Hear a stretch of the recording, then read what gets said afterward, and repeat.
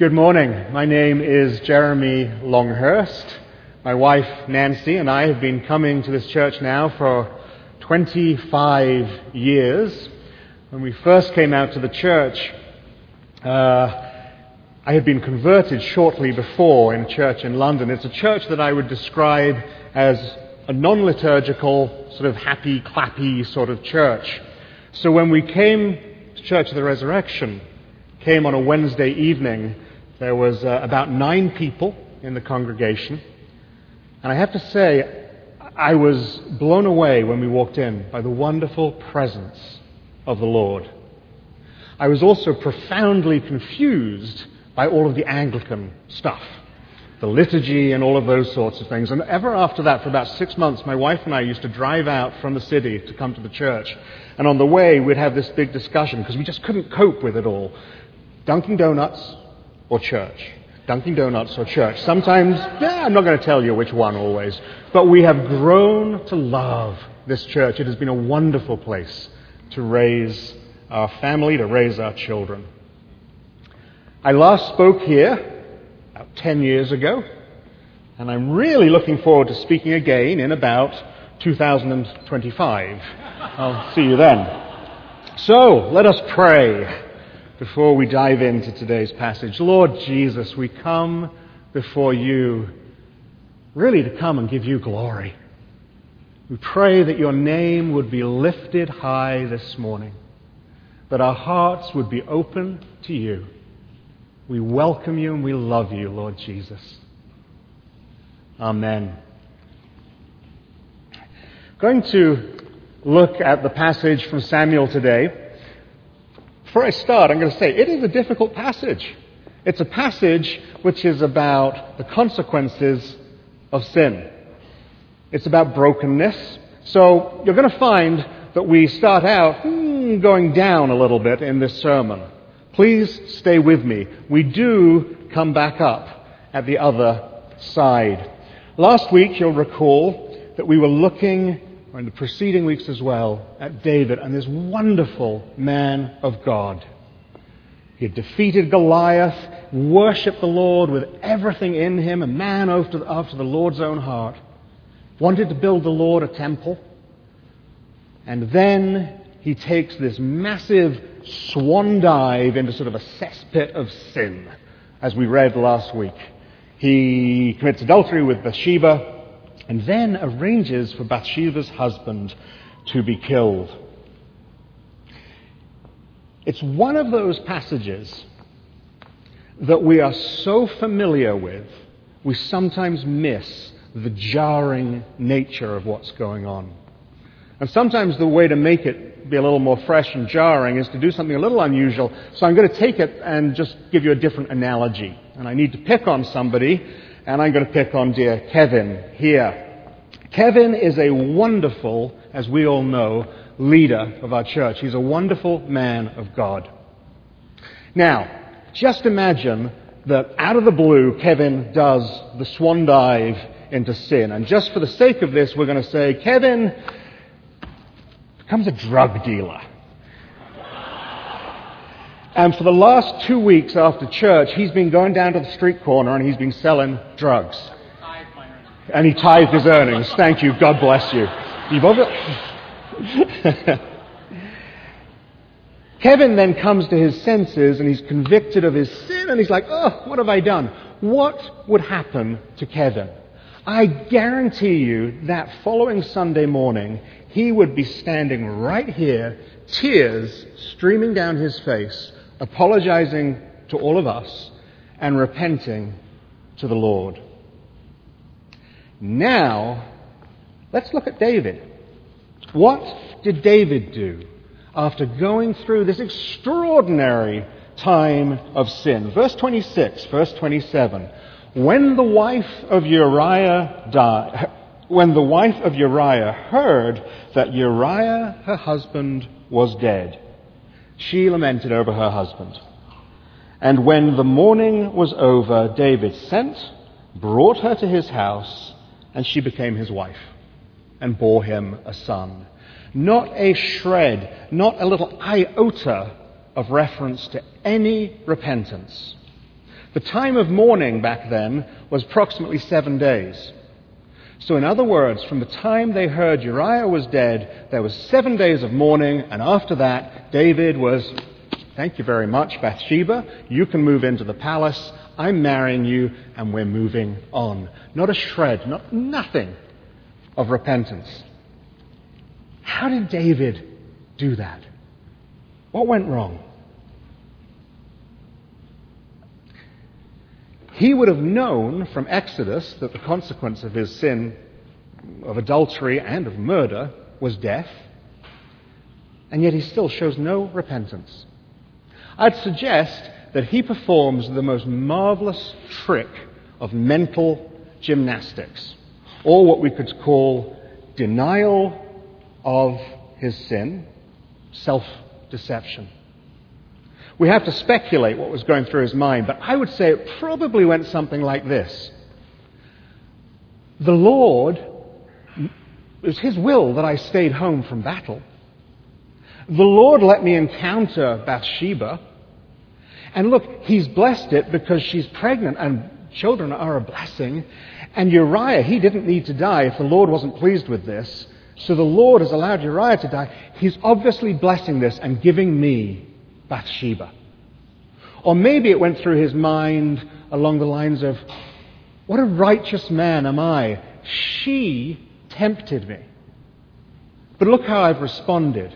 I've saved her from all of the shame of that, and I've brought her into the palace, I've married her, I've dealt with the other problem.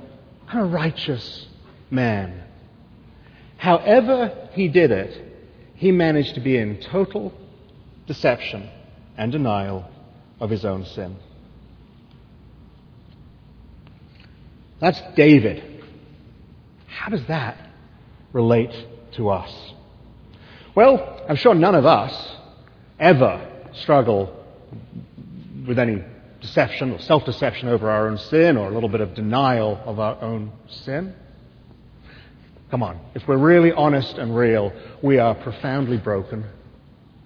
And we all have this innate desire within us to present ourselves perhaps as a little better to the outside Christian world than we really are. Living in Wheaton, huge pressure to do that. John totally got that. In 1 John 1 verse 5, if we say we have no sin, we deceive ourselves. He totally got that tied up in our broken, sinful nature is our ability, wrapped all around, to deceive ourselves about our sin. To deny it. It might be conscious, it might be subconscious. It might be that we are so used to that part of our lives being sinful, we just kind of tolerate it, and it's just there. You might be thinking at this moment, not quite sure if that's true of me. So I'm going to give us a little litmus test. Now, some of you will remember, as an example of a litmus test, back in the 90s, early 2000s, there was this southern comedian, I hope I don't cause any offense here, who used to do this thing of, you might be a redneck if. It was a litmus test. You might be a redneck if you've ever made change in the collection plate. You might be a redneck if your senior grade in school was second grade. That sort of thing is a litmus test. I am going to give you a couple of thoughts that if you ever think these types of thoughts, it might mean that you might have a little area of sin that we are tolerating or denying. Sure, I'm a little bit too angry and bitter, but I'm so much better. Sure, I might be a little too angry and bitter, but he deserves it. Give me a break, would you? I am doing my best, and I'm a lot better than a lot of people around me. I love her. How could this be wrong? How about, I've tried so hard to break this pattern of sin, and it never changes. So I've just kind of given up, and I accept it, and I tolerate it. It's just part of where I'm at now. they're just little fantasies I have in my mind. I enjoy them, and they're not really hurting anyone. Yeah, I dislike him. He's my boss. Everyone dislikes their boss.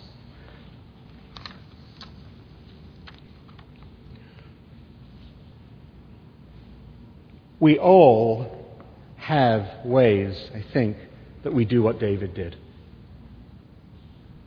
And that it's hard to face up to some of those areas in our life. I think the question which comes from that is a surprising question.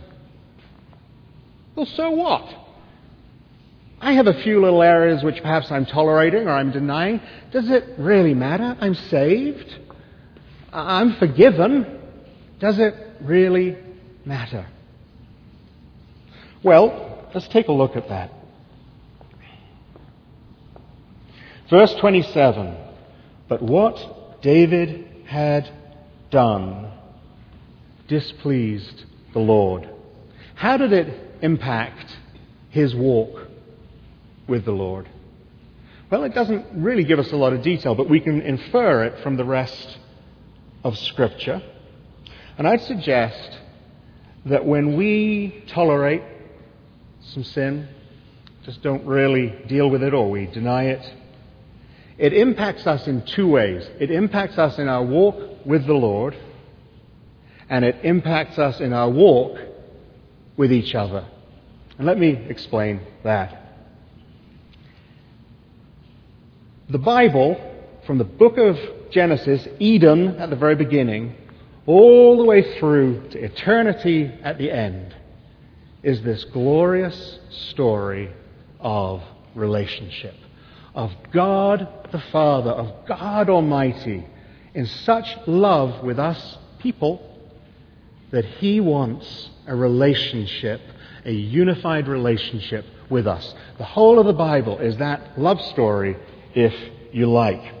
And the Bible gives us all sorts of pictures to try and describe that. Do you remember in John 4, there's the woman at the well? And Jesus says to her, "You will have springs of living water welling up within you." It's a picture of God dwelling within us, of that unity and communion with Him.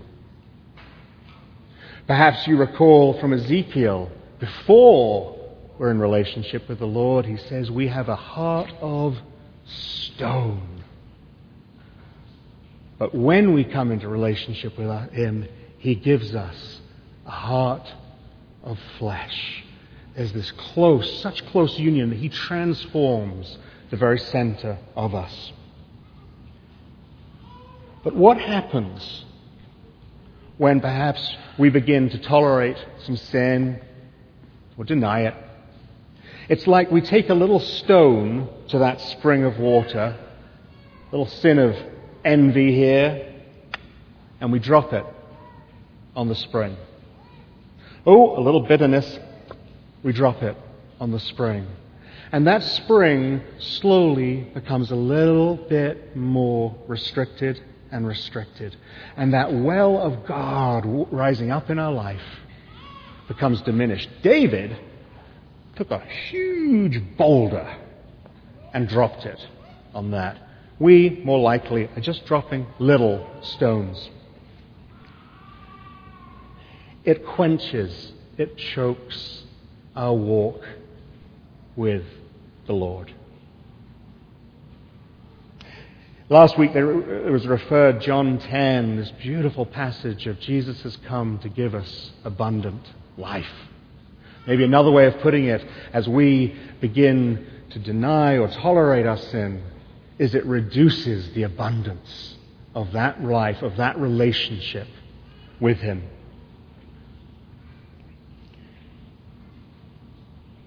The other thing it does is it profoundly changes our relationship with those around us. Look at David. Verses 1 through 6, Nathan holds up a mirror to David. You must be able to see yourself in this, David. And he tells a story which is so obviously a referral to what David has done with Bathsheba. And David's reaction is extraordinary.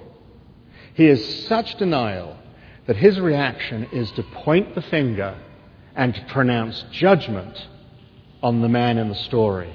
He should be killed and he should repay fourfold for the thing he has stolen. Unfortunately, as we are in that sort of frame of mind, we become more like the prodigal son's older brother than the prodigal son. We become the prodigal son's older brother who stands there and taps his foot with frustration that his sinful younger brother has come back and points the finger at him instead of accepting our own brokenness and our own sinfulness.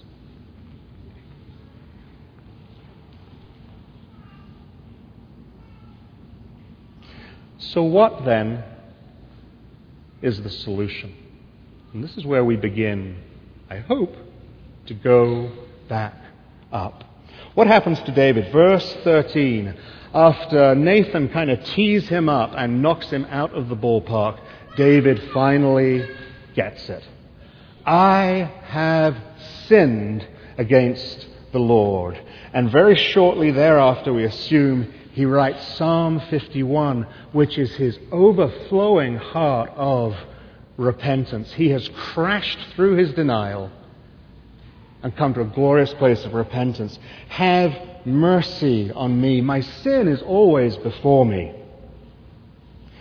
He has come fully into that place of repentance. Repentance, I would suggest, has had a really bad public relations. When you think about repentance, I think a lot of the things which go on in our minds are condemnation, guilt, all of those things. How many of you have, maybe you've seen the movie, it's from years ago called The Mission, when, I forget the exact story, but the main character commits some terrible sin, and then sort of as an act of repentance, he gets this big bag thing full of heavy weights, and he climbs up a mountain with it over his back, dragging his sin behind him. It's not repentance. Self-condemnation and the guilt is not repentance. Repentance is where our sinful self encounters the risen Lord Jesus and receives grace, forgiveness, and love. Repentance is where we come back into that beautiful relationship with the Lord. It is so tempting when we sin to think about running from the Lord and hiding from Him. I've done it 1,001 times. Don't ever let our sin cause us to run from the Lord. Let our sin cause us to run to the Lord. That's repentance. It's when we bring our brokenness and we come back to Him into communion and relationship with Him. When I think of the woman at the well, it's a beautiful picture of repentance.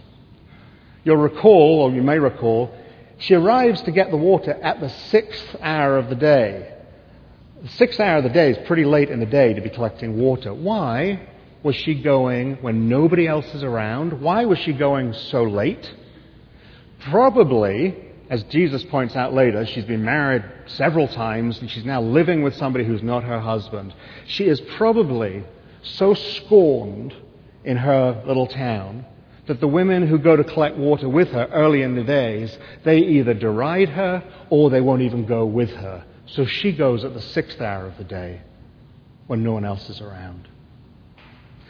Jesus encounters her there. The first thing He does is He steps over and He talks to her, and I can guarantee there would have been people pointing the finger at Jesus at that point. Why would you talk to her. He takes some of her shame upon himself. Ultimately, of course, he takes all of our shame at the cross.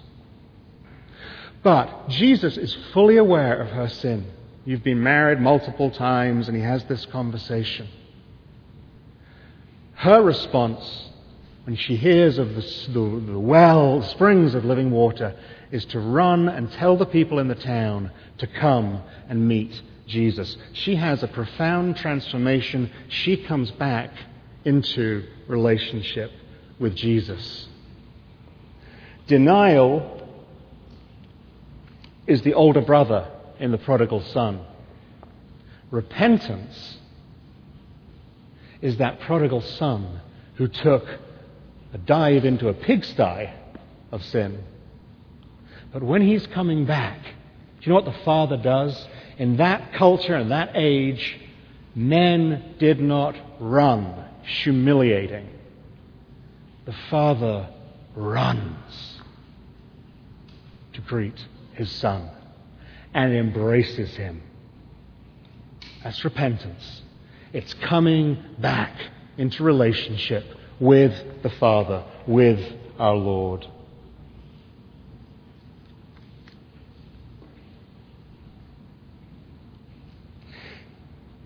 It might be, actually I think it's interesting as well, just make me point one thing out about Psalm 51, which is so true of repentance. It starts out with all of these, my sin is ever before me. He is fully aware of his sin, fully aware. But how does it end? And repentance always leads to this. My lips will proclaim your praise. He moves from the sin back into relationship with God and back to exalting him and to hope and to new life. It always happens with repentance. What you might want to ask, though, is, hey, if we're in denial about some sin or we're just tolerating it, perhaps we can't even see it. So how are we supposed to deal with that? You make 3 very quick points. Number 1, do not go manically searching for something in your heart. Oh, what am I denying or whatever? I would simply say we pray. And we just say, Lord, I want to be closer to you. If there is sin that I'm tolerating, in the coming weeks, bring it to the surface.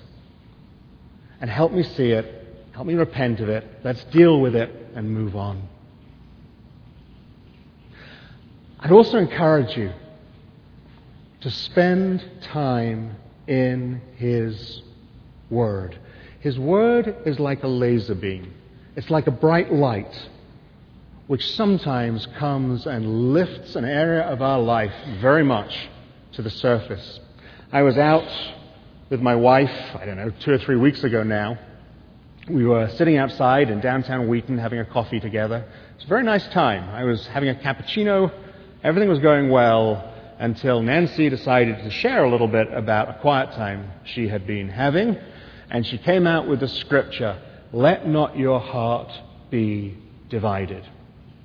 I nearly choked on my cappuccino because for some reason the Lord took that scripture at that moment and He applied it to my heart. And suddenly I could see, I do have a divided heart in this area. And I do have a divided heart in this area. And I spent about the next week having to allow myself to come present to that, confessing that to the Lord and asking Him to help change me. When we come into the presence of the Scripture, He will bring us to the surface. The other thing I would encourage us to do, and we are in such a wonderful church for this, is to allow ourselves to be in a loving community.